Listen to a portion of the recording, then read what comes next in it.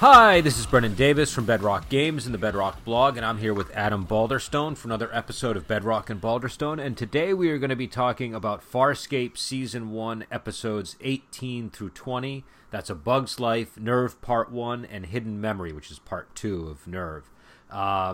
So Adam, why don't you give us the intro to these episodes, and then we'll do our discussion.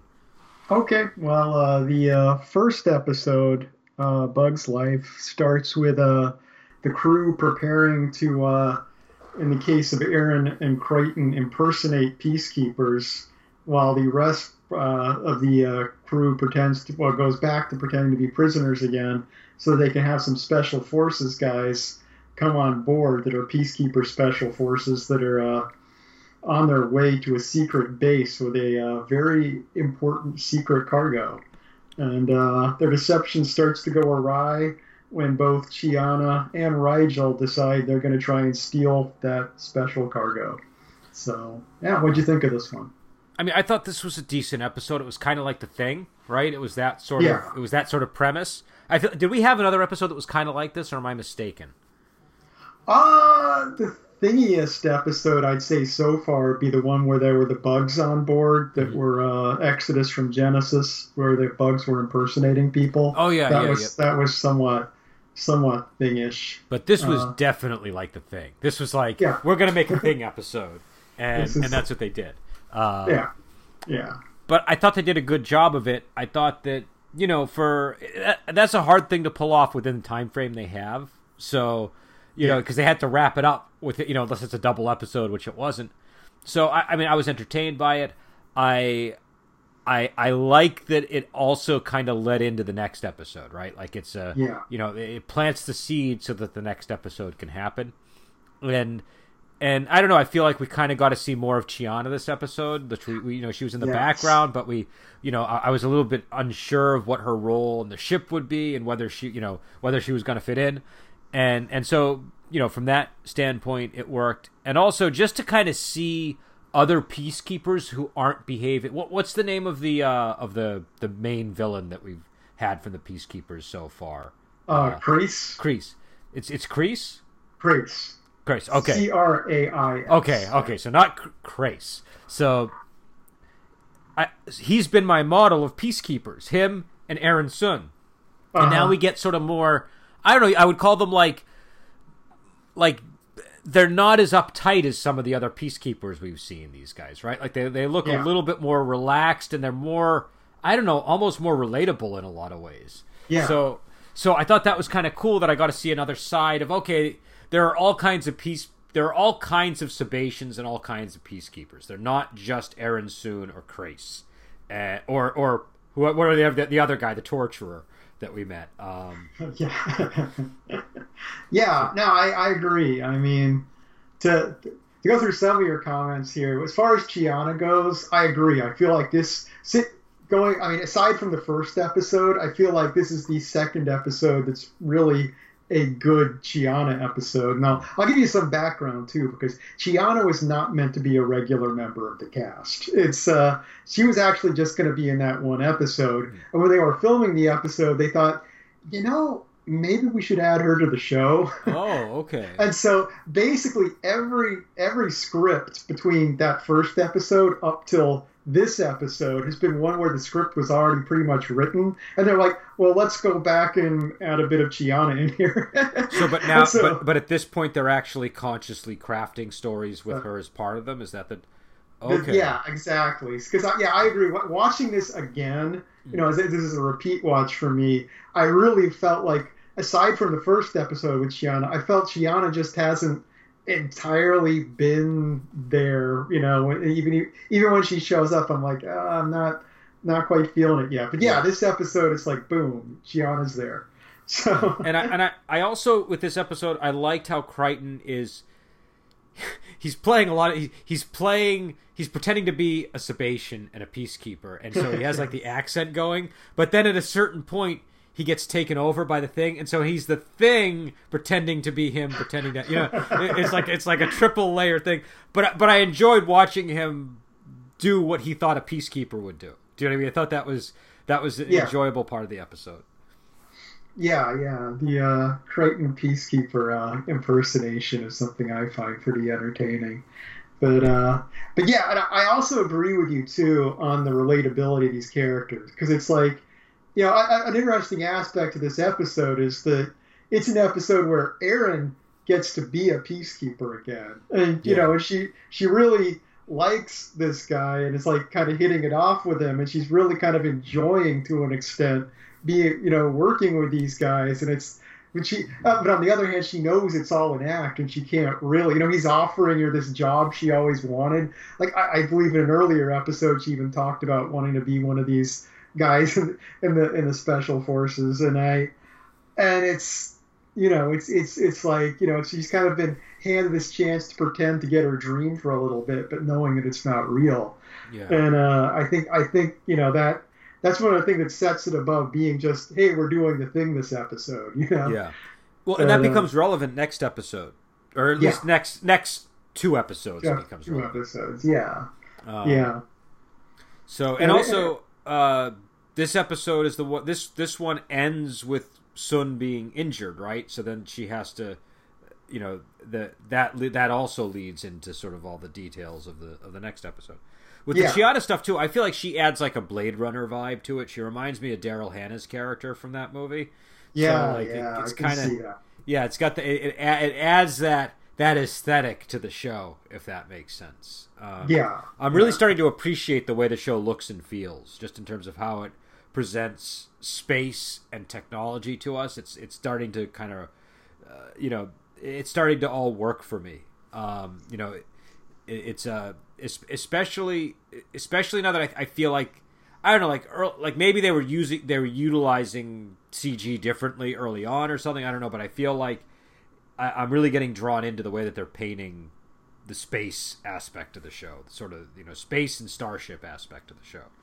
Yeah. I think the CGI in this overall is aged surprisingly well too. It's a lot of times shows you watch from this era, you're like, but it just. Yeah. I don't really think about the CGI much when I watch this show generally. Well, like we had with Babylon 5. Babylon 5 was great, but some of the CGI was very really primitive, right? Yeah, sub PlayStation 1 CGI in places. But, so. Yeah, and talking about the special forces guys too. It's a thing too. It would have been easy with one of them being kind of a potential love interest for Aaron. Basically, it would have been easy to make him like kind of unlikable or whatever, or make it an episode where Aaron learns, the peacekeepers really are all bad after all, and kind of cement her on that path. But it's a lot more dramatically interesting to have them. They're probably not the greatest people in the world, being kind of ruthless special forces guys, but they're not immediately terrible people either. So. Well, and they're also real. They're real people. Like the whole thing with them working with the prisoners. That's something that if they were cartoonish villain organizations, they wouldn't do, right?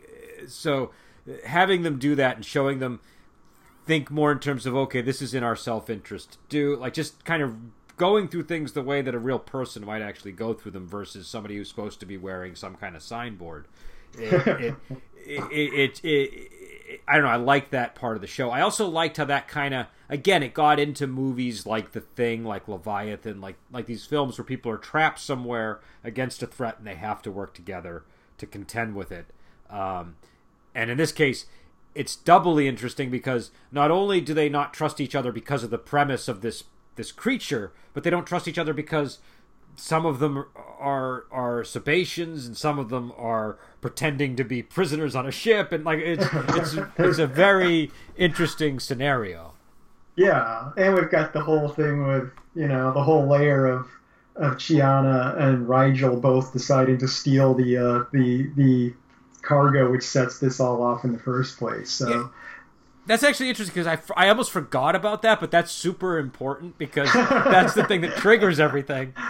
Yeah, they got greedy. Yeah, I like the fact too that it does, that they both go for it. They're both the kind of thief characters in the crew, and they're both separately kind of come across each other trying to steal this thing. It's a fun interaction between them.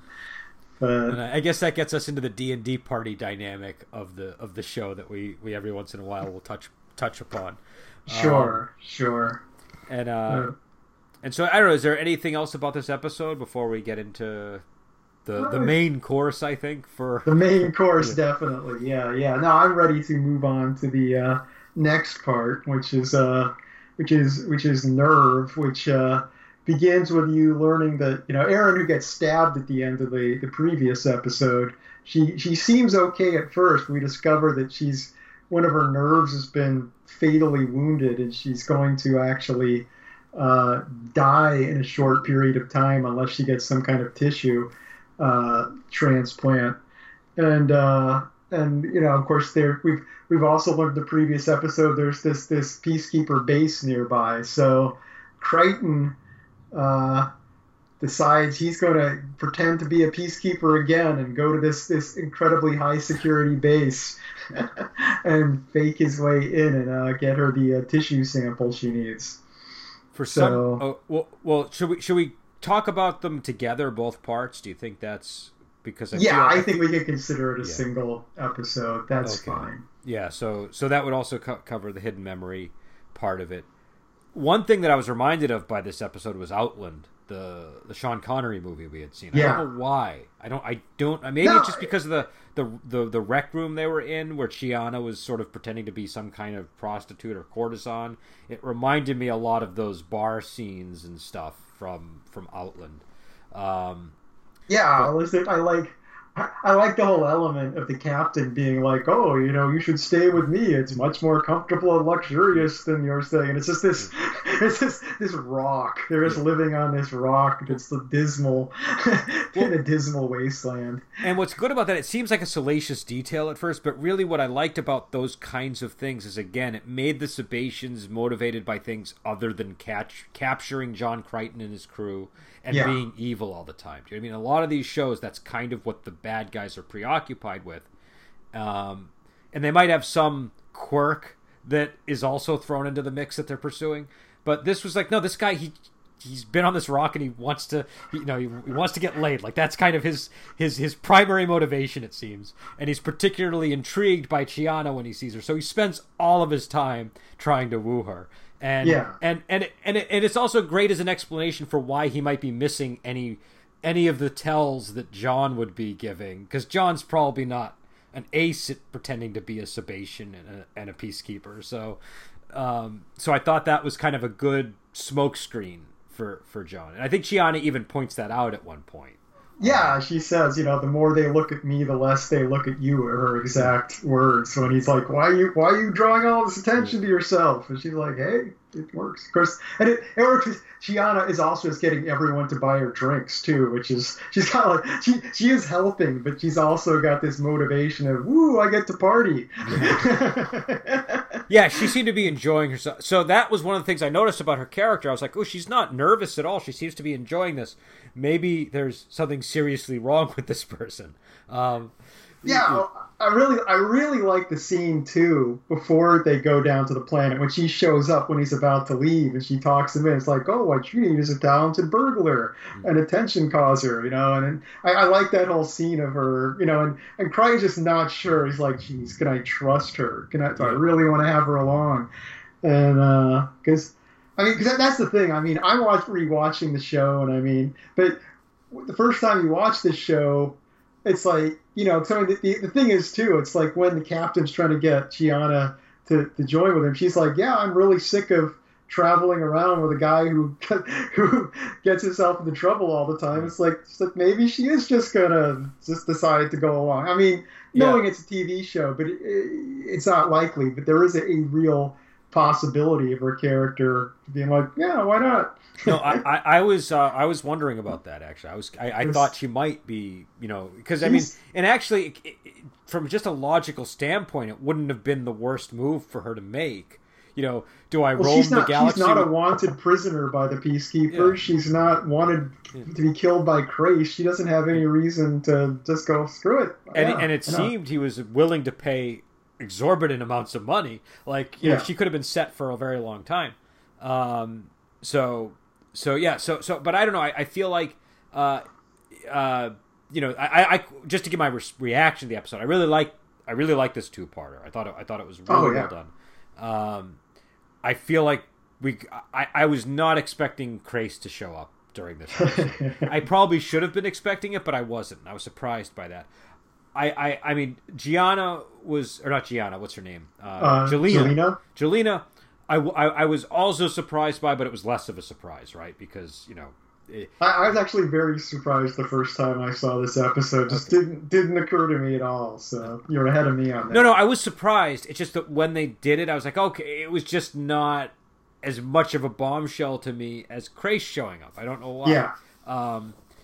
But no, I didn't see it coming. I wasn't like, oh, Jelena's going to show up in the next 10 minutes. But yeah, so I had mixed feelings about her coming back. And I think before we talk about the rest of the episode, maybe just talk about her storyline. Yeah, that's a good topic, definitely.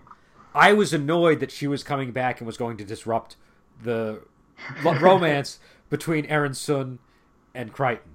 And I'm glad that she died, because I feel like that would have just been annoying to deal with. Now, maybe she didn't die, because I know it left the ending is a little bit ambiguous, but to me it looked like she died. If that's the case, I think that's a good choice. Yeah, I don't think there's any point in keeping you in suspense. Yeah, she died at the end. Okay. Well, it's meant to be her dead. So but it's funny because it's like I felt like because the way it's played and everything works really well. Like, because in the previous episode with her, I felt like she and Crichton had pretty good chemistry and everything. Yeah. And at this point in this episode, Crichton's already moved on. He's like, he is really been drawn to Aeryn and all this whole time that's passed between the last time he saw Jelena. And because he really is, it isn't like he's conflicted or he's like, oh, now I've got these two women, they're both in my life again. He's on board with Aeryn, and it's and it's I mean it is interesting that it goes that way. And I mean, of course, and you also have Chiana who her own thing is like, oh no, he really loves you because she's trying to manipulate. I mean, she was actually being really smart in that scene though, because my worry was, okay, Jelena is trustworthy because she loves Crichton, right? So if that's disrupted in any way, maybe she would turn against him. Do you know what I mean? The thing is, I don't think Jelena would. I mean, based on based on the whole episode as a whole, it's like she figures it out. I mean, even when Chiana's telling her that, if you go back and watch that scene and look at the look in her eyes when she was like, oh no, he really loves you. There's just this look in her eyes, like, yeah, I'm not as gullible as you think, little girl. So here's what I would say. By the end of the episode, I agree with you. It's pretty clear that she wouldn't. At the point when Chiana does that, I was not at all convinced. I was like, this woman could go either. Like, if she's really angry, like, not even if she's a bad person, just like, that's a deep emotional wound for her to have to. It's a huge risk she's taking too. Yeah. I mean, going, well, these people don't care about me, but I'm going to throw my life away for them. Yeah, it's. But yeah, it's and also on Chiana's part, Chiana doesn't really know Jelena either. She wasn't in that other episode, so she's just and I mean, it's just a very Chiana thing to do anyway, because that's just the kind of person she is. but I thought Chiana was like you said, she might not have pulled it off. It might not have been convincing, but I thought she was being smart, trying to persuade her. She was being smart, yeah, no question. Sometimes too, when they have scenes like that, one of my difficulties as a viewer is, like, obviously Chiana was being obvious about the lie, but was that intended for me, the viewer, or is that because Jelena can see through it? Do you know what I mean? Like, that's the part, like, sometimes when they do those kind of scenes, you don't really know. Well, I mean, here as a viewer, I mean, looking at it abstractly, as a viewer, that Chiana's lying because of that. And Jelena, if you look at Jelena's expression, she looks doubtful. Well, I missed that though. I missed that detail. Okay. So when I was going mainly by Chiana, and I've seen a lot of shows where it's like the audience knows, but the other character doesn't know, and so I just I guess I just assume maybe she bought it. But I don't know. I mean, it's it's a subtle thing. I mean, the scene works either way, I think. So, well, you saw it twice, and you were paying attention to her eyes, so I assume you probably got it right. That's where I'm coming from. So we need to talk about Scorpius. Yeah. Also, we need to talk about the fashion that's going on in this space.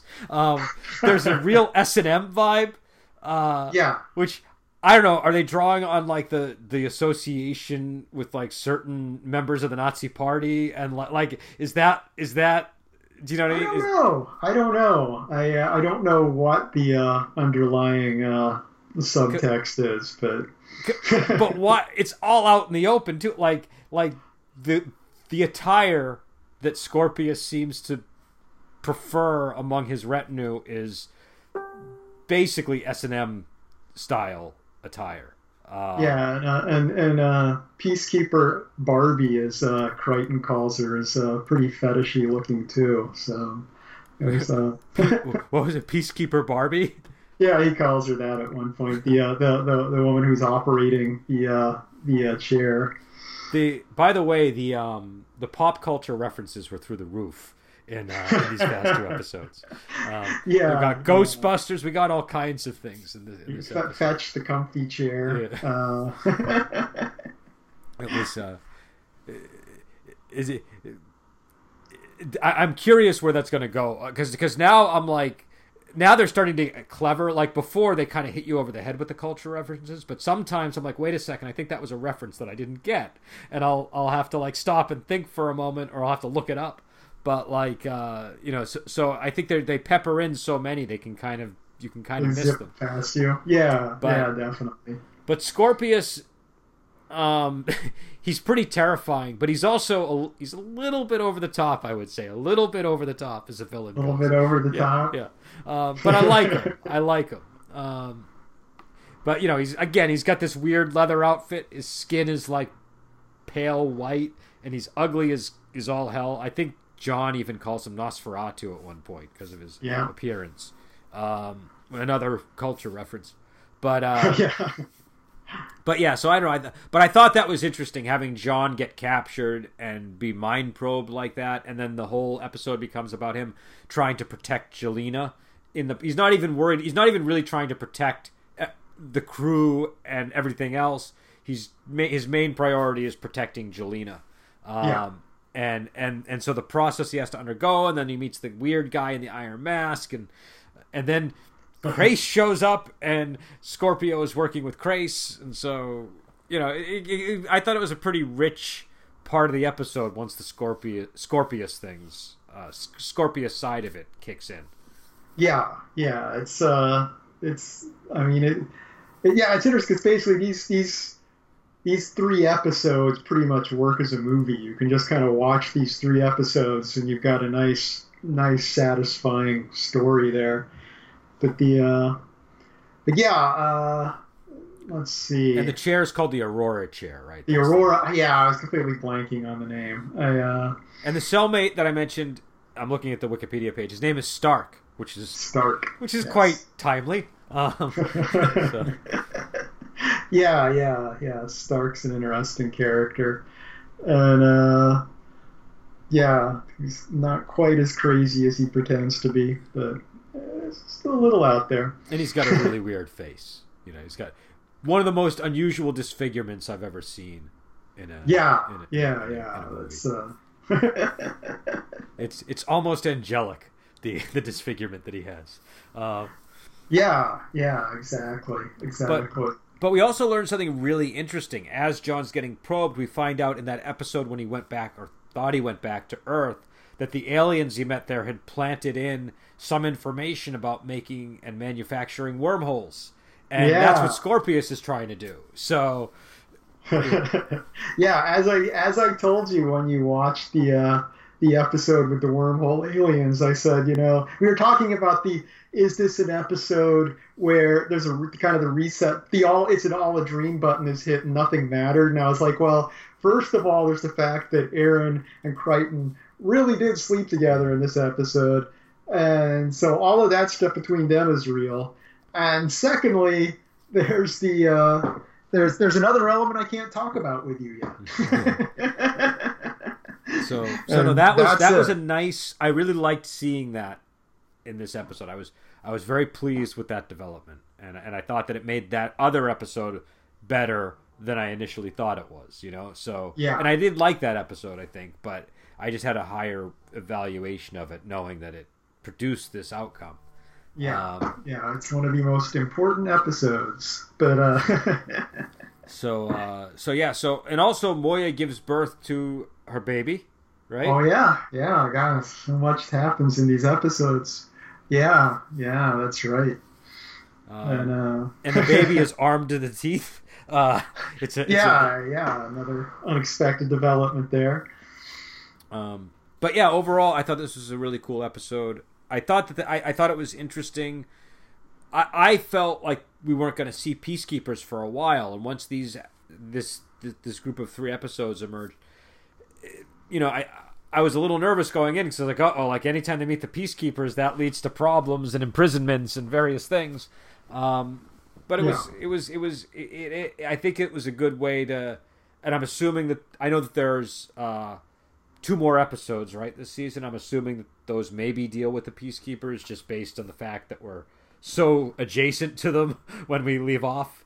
Yeah. I mean, the episode ends. It's a softer cliffhanger than the previous cliffhanger episode, but it's still okay. Well, Moya's just had her baby, and she can't starburst because she can't leave her baby behind, and we're still right by the Peacekeepers. That's where we left off. So yeah, it's not we're not just going to start with a unrelated episode next time.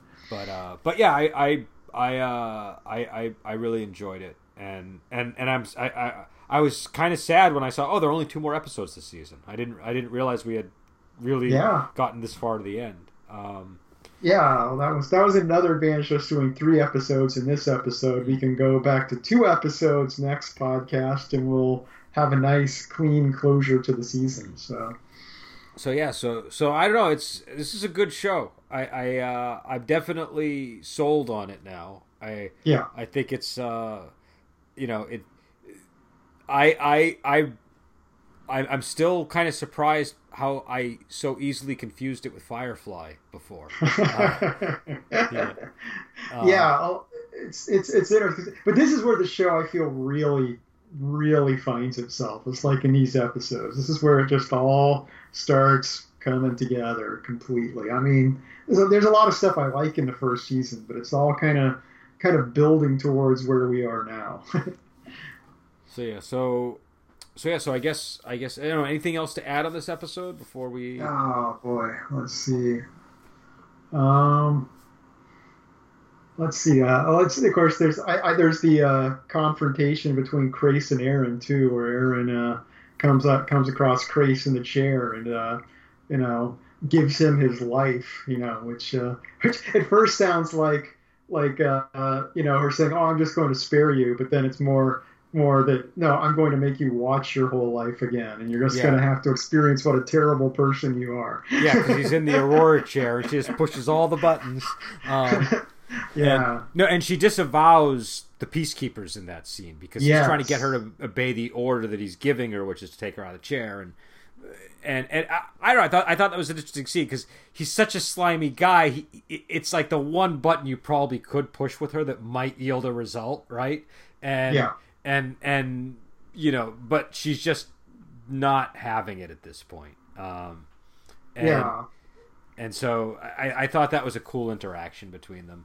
And I also liked seeing Crais kind of on the ropes. Do you know what I mean? Like I liked seeing this bigger villain that's even more terrifying than Crais, but was sort of a buffer between Crais and Crichton. He was sort of like, you were thankful for him right now, but eventually you're not going to be.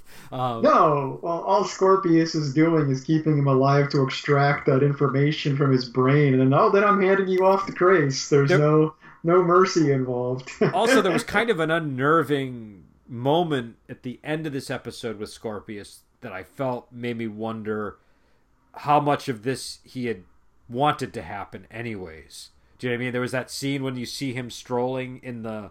after Jelena gets hit, I was like, wait a second, they're kind of lingering on him.